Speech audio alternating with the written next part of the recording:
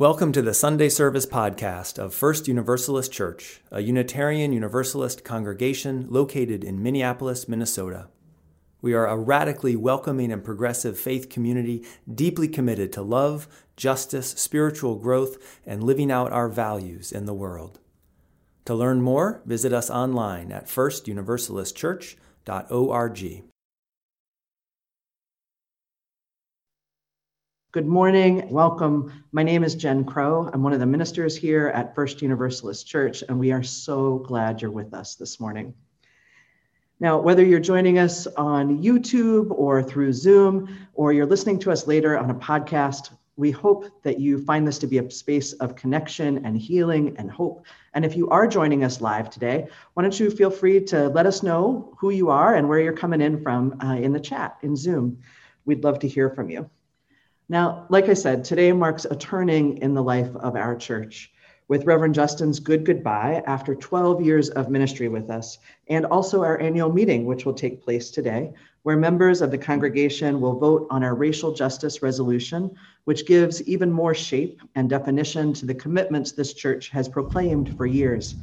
Together, we'll put into practice giving and receiving and growing, as we give thanks for the many gifts that Reverend Justin has given to us and this congregation over the years, and we will also release him into the next chapter of his life. We know that we will carry him in our hearts always, and he will carry us as well. We're looking forward to this day where we use the democratic process as we do as part of our congregational life in the annual meeting, and where, like I said, we put into practice the values we proclaim. Because here in this community of faith, we welcome, protect, and affirm the light in each human heart. We listen deeply to where love is calling us next. And with courage and humility and compassion, we act for justice in the world. And in particular, we act as an anti-racist congregation, hoping to be and working to become the beloved community of belonging and power and joy that we know we can be, welcoming each and every human heart. This is the life we invite you into when you join with us, and we're so glad you're here. So today and throughout the week, there are many ways to get involved at church, and let me tell you about just a few of them right now. If you're brand new to us or have recently started joining us for worship, we invite you to attend First Step, a brief introduction to First Universalist and to Unitarian Universalism. Ann Kay, who's here with us this morning, will meet you there, and we look forward to seeing you there. Next week, we are going to have our first in-person Sunday service in 16 months. It's a big deal, friends.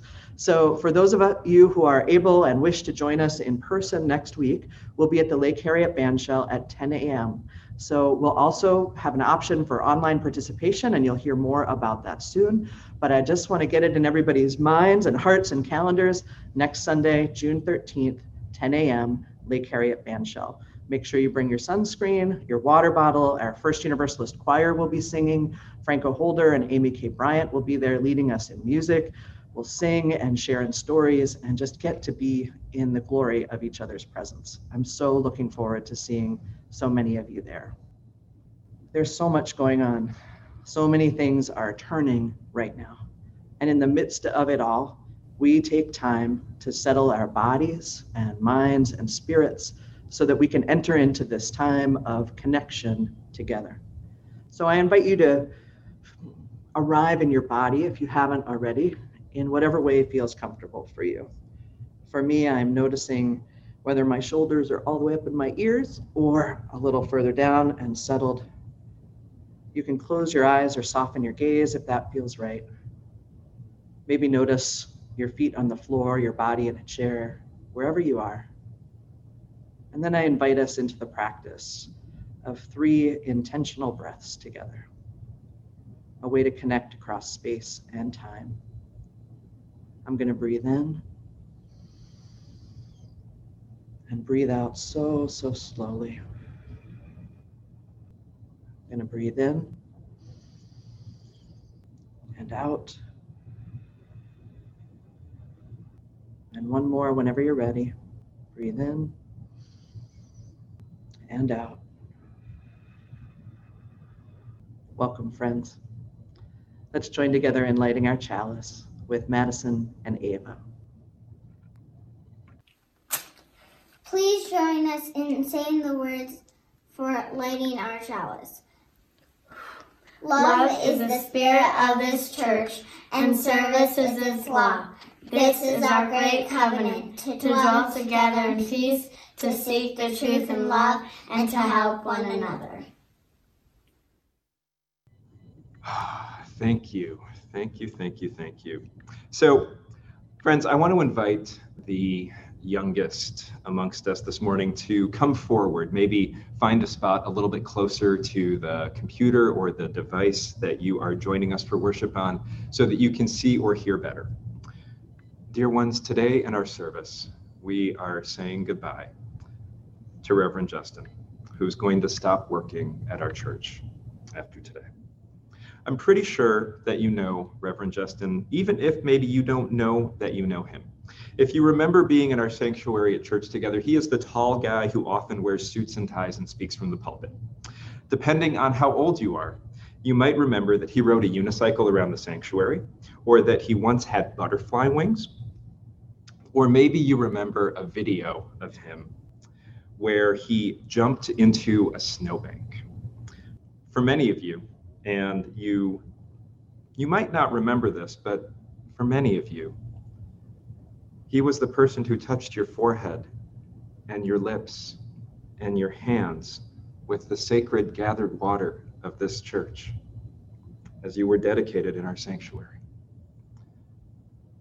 You might, depending on how old you are, remember that he was also the one who gave you a rose with the thorns on it as you came of age. Now, friends, he's not going far.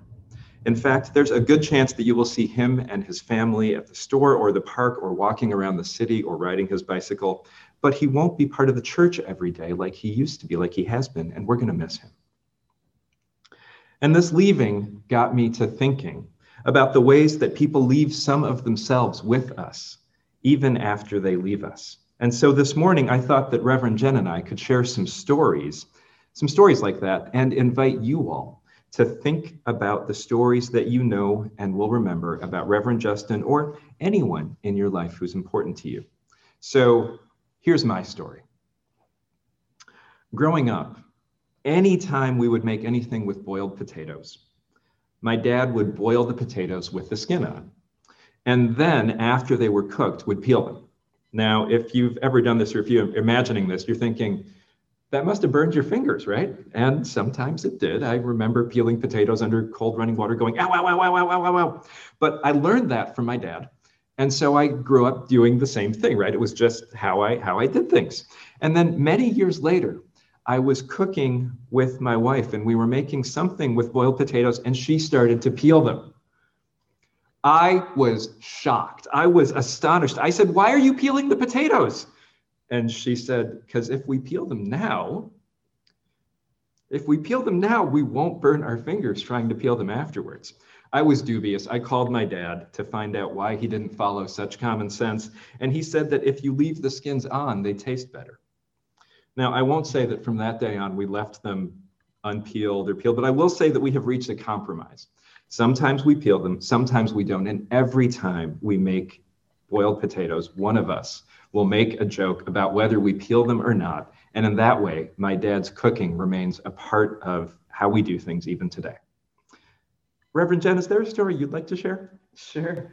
I've actually been thinking a lot, I think like we all have, about the ways that Reverend Justin has impacted me and my life. And one that you all probably don't see unless you have been a worship leader is that before every service, when we would gather the worship leaders back behind the chancel, Justin or one of us would lead us in a moment of meditation and prayer before we went out to lead the service. This was a way of connecting us, all of us who were leading the service, and also of just breathing and settling in and remembering what was important and remembering that we're channels, I hope, of the divine, of what's most important in these moments when we're leading with you.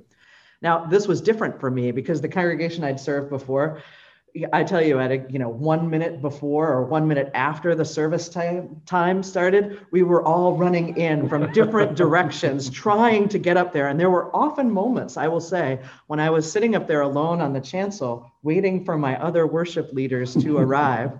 So I will tell you that Justin's practice of centering us in meditation and prayer before the service was such a welcome gift. And Justin, that is something we're going to keep going, even though you aren't here with us physically anymore. Thank you. Thank you for that, Jen.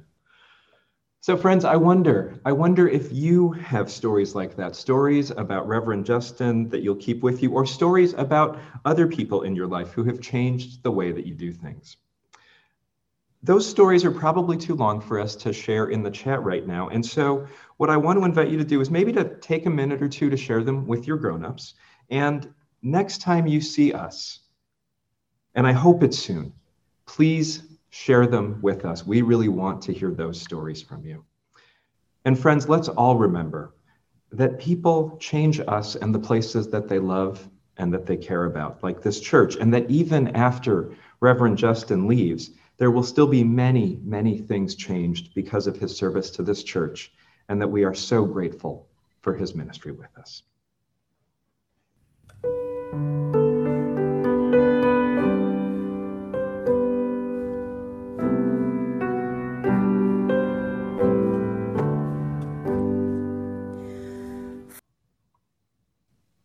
Congregation, as we come into this time of prayer and meditation, I invite you to come into your bodies, to feel the aliveness wherever you feel it, to breathe this one breath that connects us. All week, actually, in all honesty, since May, I have been feeling a rhythm and a movement in my body. And it comes out particularly strongly when I sit in prayer or meditation. This rhythm, this dance of life moving through me. This is what we do, church, when we worship together, when we pray together. We are in a dance. From the smallest parts of our cells to the bees buzzing from flower to the leaves on the trees shimmering in the wind, all of life is a dance and we are in it. And we dance not just in heart and body, but in time. The music that we hear from our past is our inheritance and our inspiration.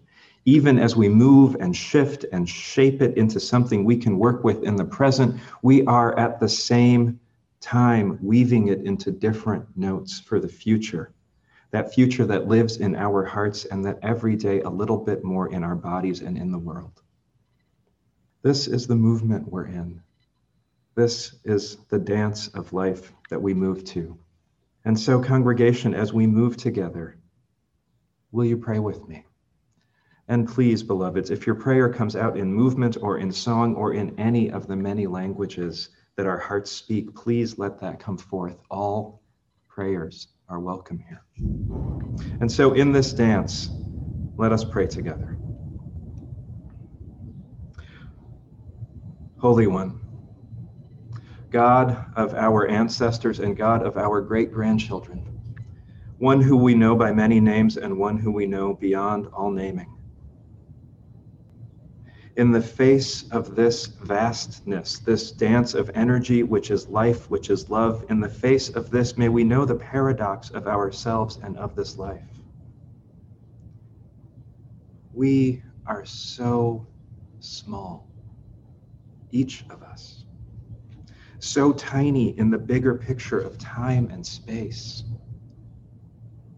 Through this lens, may we remember our finitude, our delicate embodiment, the precious contingency of our lives, that we might be humble in our opinion, curious in our certainties, and ever so gentle with each other.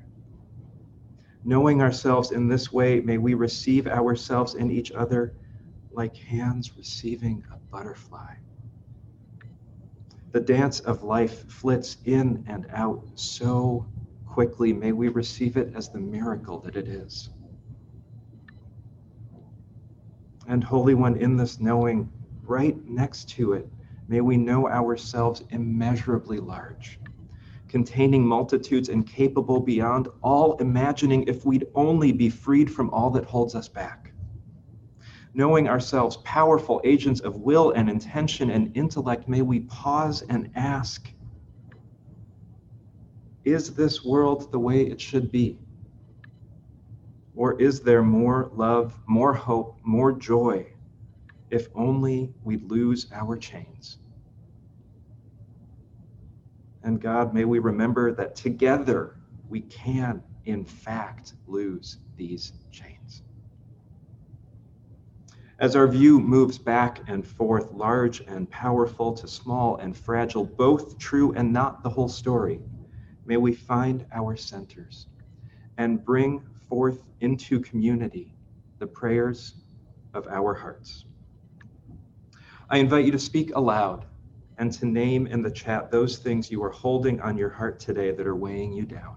Those things that feel tight around your heart, around your chest, around your stomach, that in sharing them, it might lighten your load.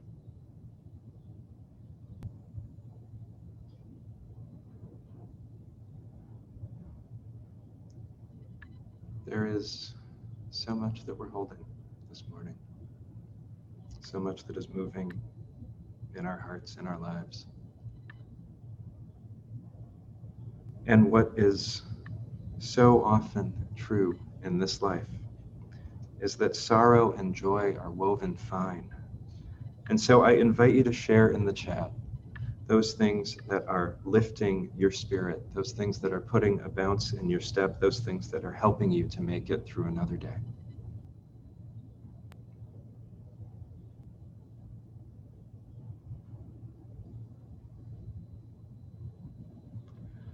There is such a bitter sweetness to this time. The joys are really right next to the sorrows in a very tender way right now. And so, friends, as we close our time of prayer, please join me in our shared prayer. We pray that the grip of addiction be loosened, that the weight of oppression be lightened, that joy break through, and that love make every suffering bearable for us all. May it be so, and amen. And please join me in singing Spirit of Life with Sarah Lindsay and Franco.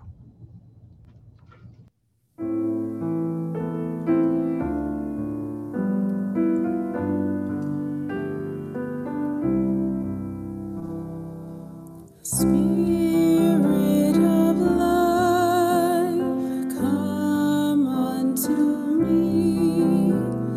Sing in my heart all the stirrings of compassion. Blow in the wind, rise in the sea, move in the hand, giving life the shape of justice.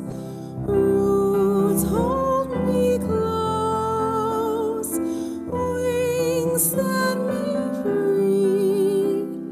Spirit of life, come to me, come to me. Franco and Sarah, thank you for sharing such beautiful music with us. Hello, I'm Nancy Gachat, and I have to say that it's an honor, a bittersweet one, to participate in this ritual. Justin, as chair of the search committee who presented you to the congregation as our candidate for senior minister over 12 years ago, I have witnessed you faithfully serve First Universalist and Unitarian Universalism. At your installation, we shared these words with you. We, the people of First Universalist Church of Minneapolis, install you, Justin Schroeder, to serve as our minister. Be with us in our grief and our bewilderment.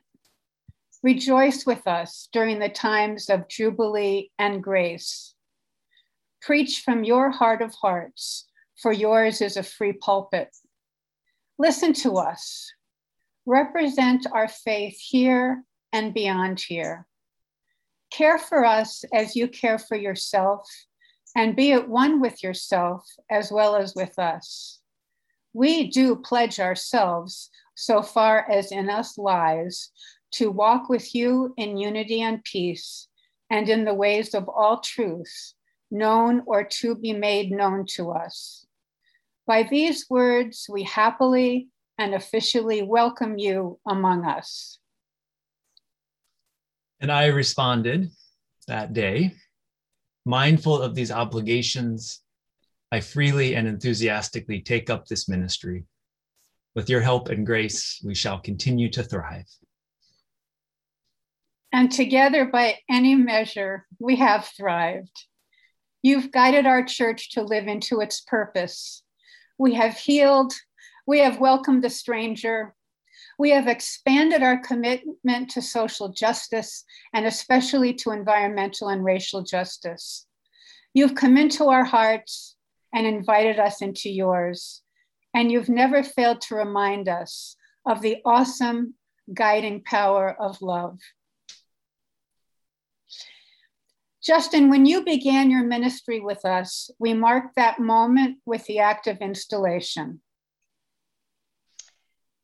And today, in this ritual of letting go, as chair of the Board of Trustees, I speak for the entire congregation when I say, we release you from the duties of senior co-minister,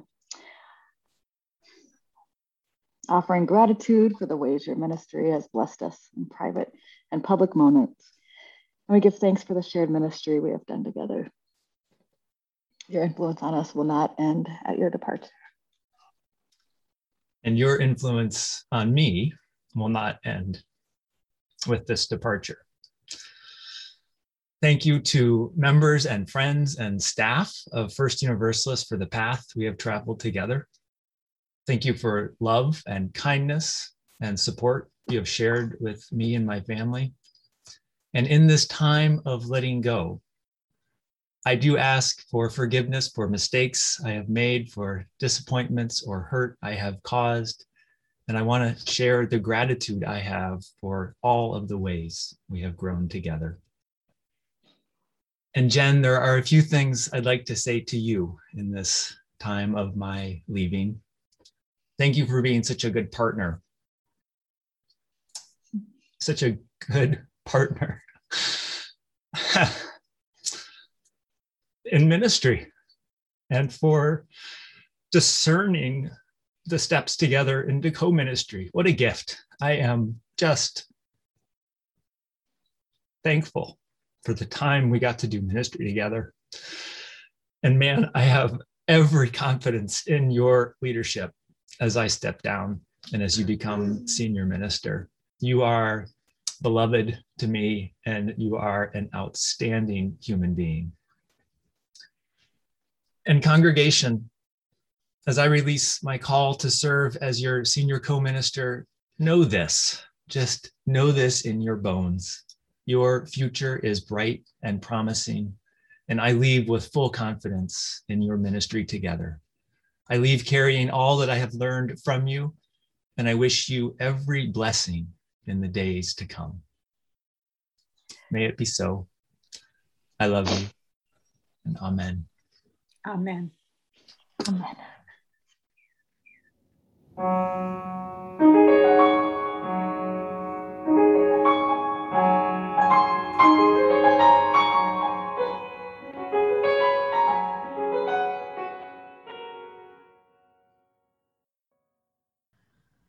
Justin, I'm so grateful for the time we have gotten to spend together. You've shaped me as a minister and as a person. You've inspired me with your commitment to spiritual practice. You've taught me how to trust because you are a leader that is trustworthy. You are a person full of integrity and authenticity and joy. You've taught me to dream bigger and act more boldly than I thought was possible, and I am forever changed for for the good by the time we have spent together. I know this congregation is too. Now, over the last few months, as we've been preparing for your good goodbye, another moment of healing and authenticity in the life of your ministry here, we've been reflecting back over the time that you've been with us here at First Universalist. We've remembered your ordination and installation and the 150-year anniversary of the church. We've remembered how much you have valued children and youth and families all along the way in your time here.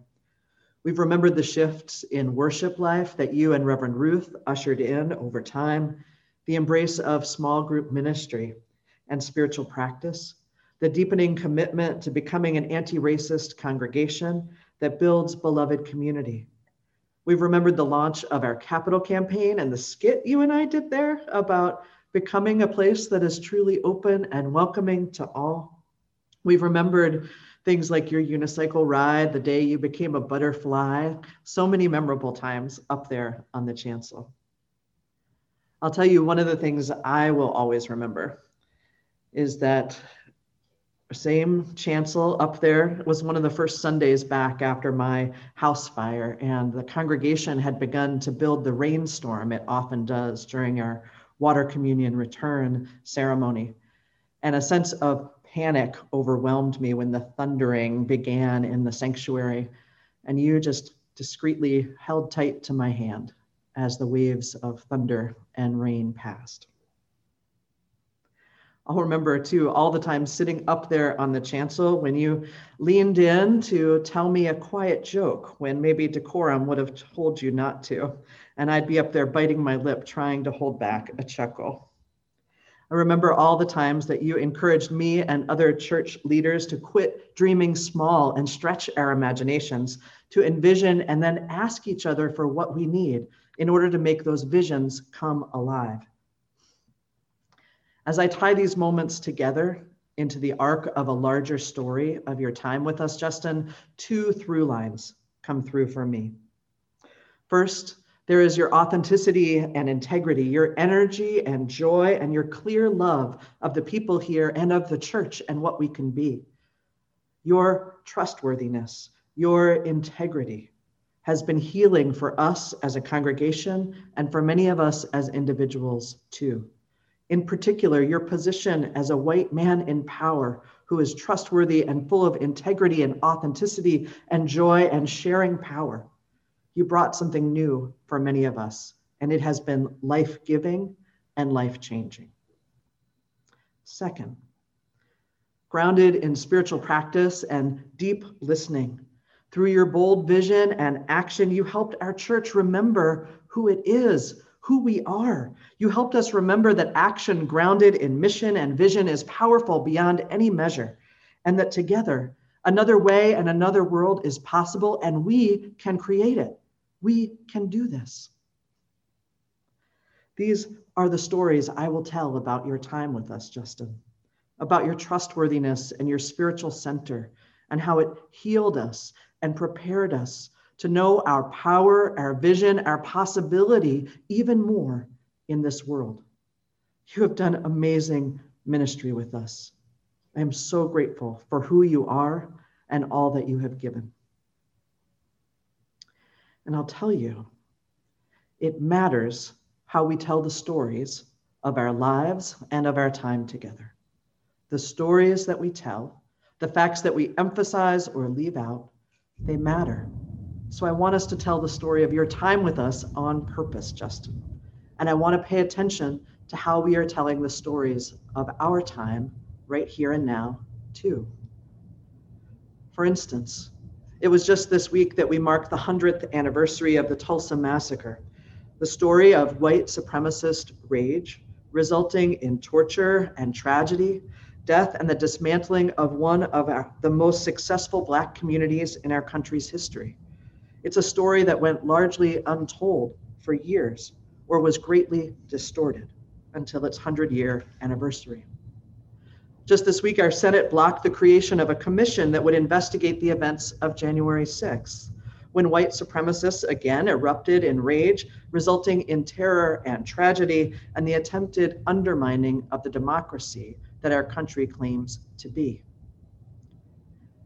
This week in Minneapolis, in our own community, in our own city, on the same day, 2 stories occurred that continue to unfold. It was just this week that the city started its work attempting to dismantle George Floyd Square. And they were lifting up the voices of a particular group of Black men paid by the city and saying that they spoke for the whole community. On that same day, Winston Smith, a father, a brother, a son, he was killed by U.S. Marshals in his car in a parking garage just a few blocks from our church. The stories that are being told about Winston Smith and his killing keep on shifting. What is the truth of this story? What pieces are being told, which are being left out? In our community, history matters.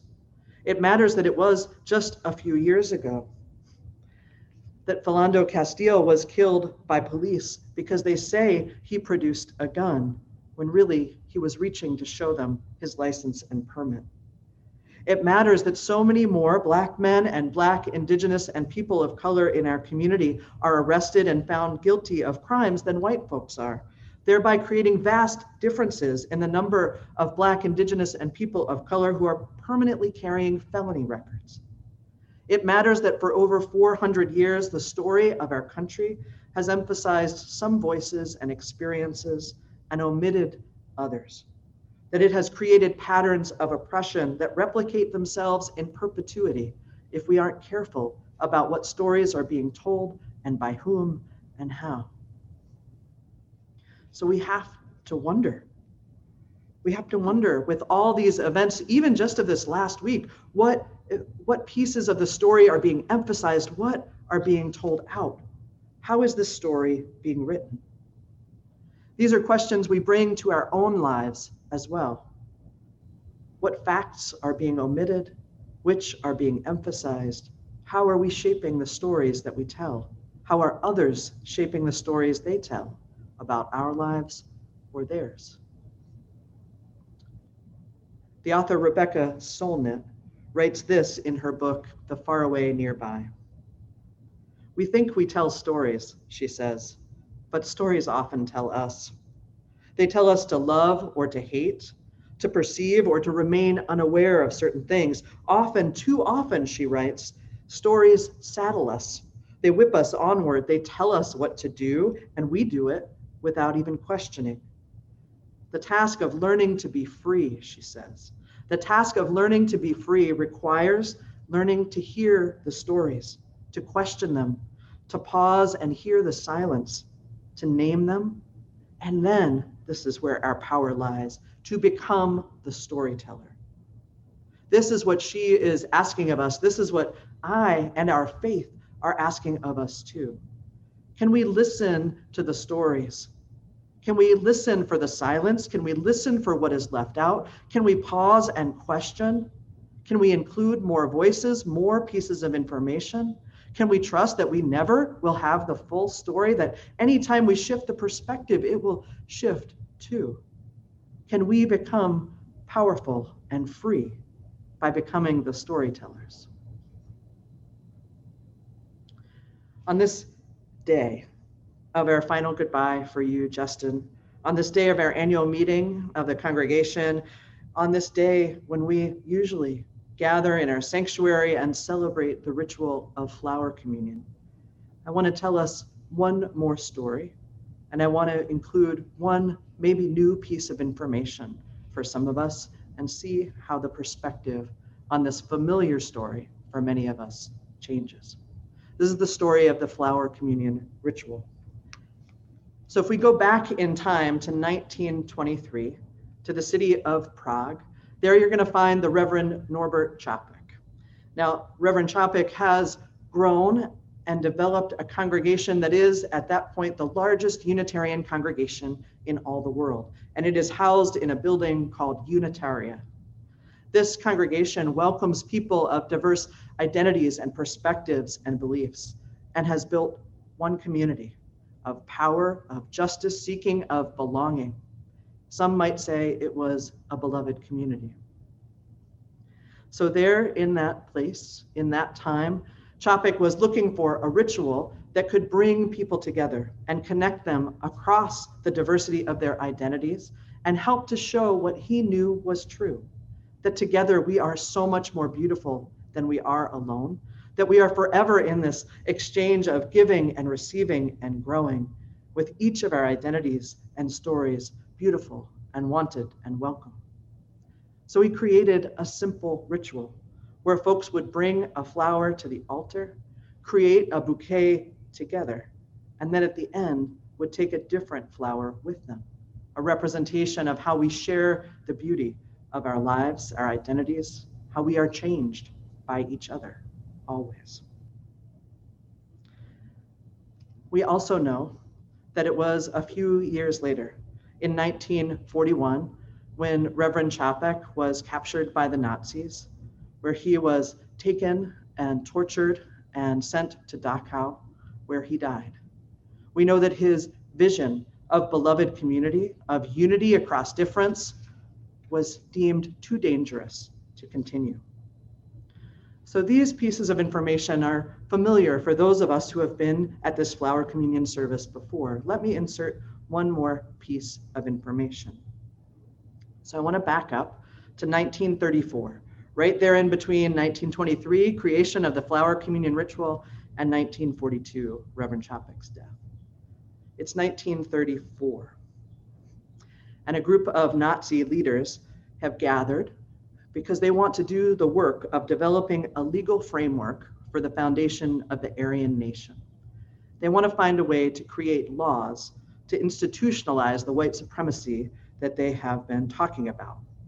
Now, we know from Isabel Wilkerson's book, Caste, that this was a moment in time when these Nazi leaders gathered, and they gathered curious about how it was that a country could effectively engage in genocide of its native population and institutionalize racism while maintaining an air of robust innocence in the wake of mass death. Those Nazi leaders that gathered turned their attention to the United States for inspiration of how to create the laws that would institutionalize white supremacy. Now, I read this and it brought something for me that was once seen as out there right in here. For many of us, we have pointed to the evil of the Nazis and said, oh, it's something out there. What would we do if we were in that time period? I don't know. Would we resist or not? But now we know.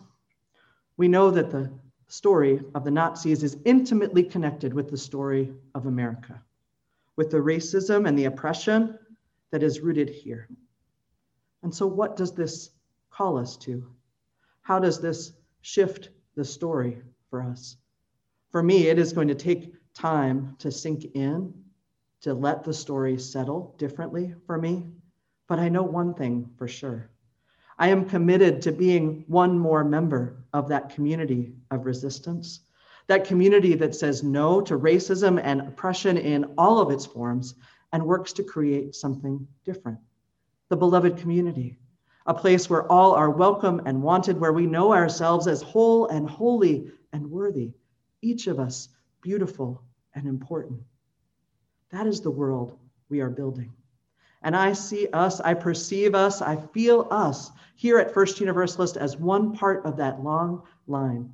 Spiritual ancestors pushing us forward, descendants pulling us on our way to the creation of something new and beautiful, of something that has been. We can do this together, rooted in spiritual practice, in authenticity and integrity and joy. This is who we are, and this is the community we can create. So, beloveds, we practice our flower communion ritual differently today. Some of you have sent images of yourself in or pictures of flowers that we'll see in just a moment. For others of us, we'll practice our flower communion ritual later on today. Maybe we'll share a flower with a neighbor.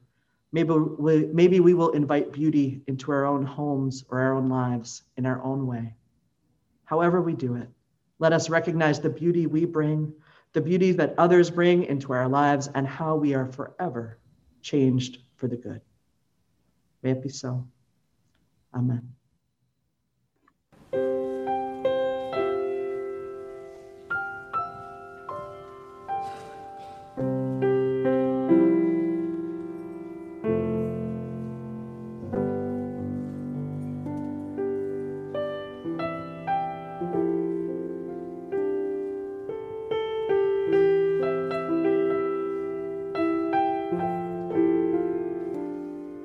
Thanks for listening to this podcast from First Universalist Church of Minneapolis. We're a faith community committed to racial justice, and together we give, receive, and grow in the Universalist spirit of love and hope. To learn more about who we are and our ministry, please visit us online at firstuniversalistchurch.org.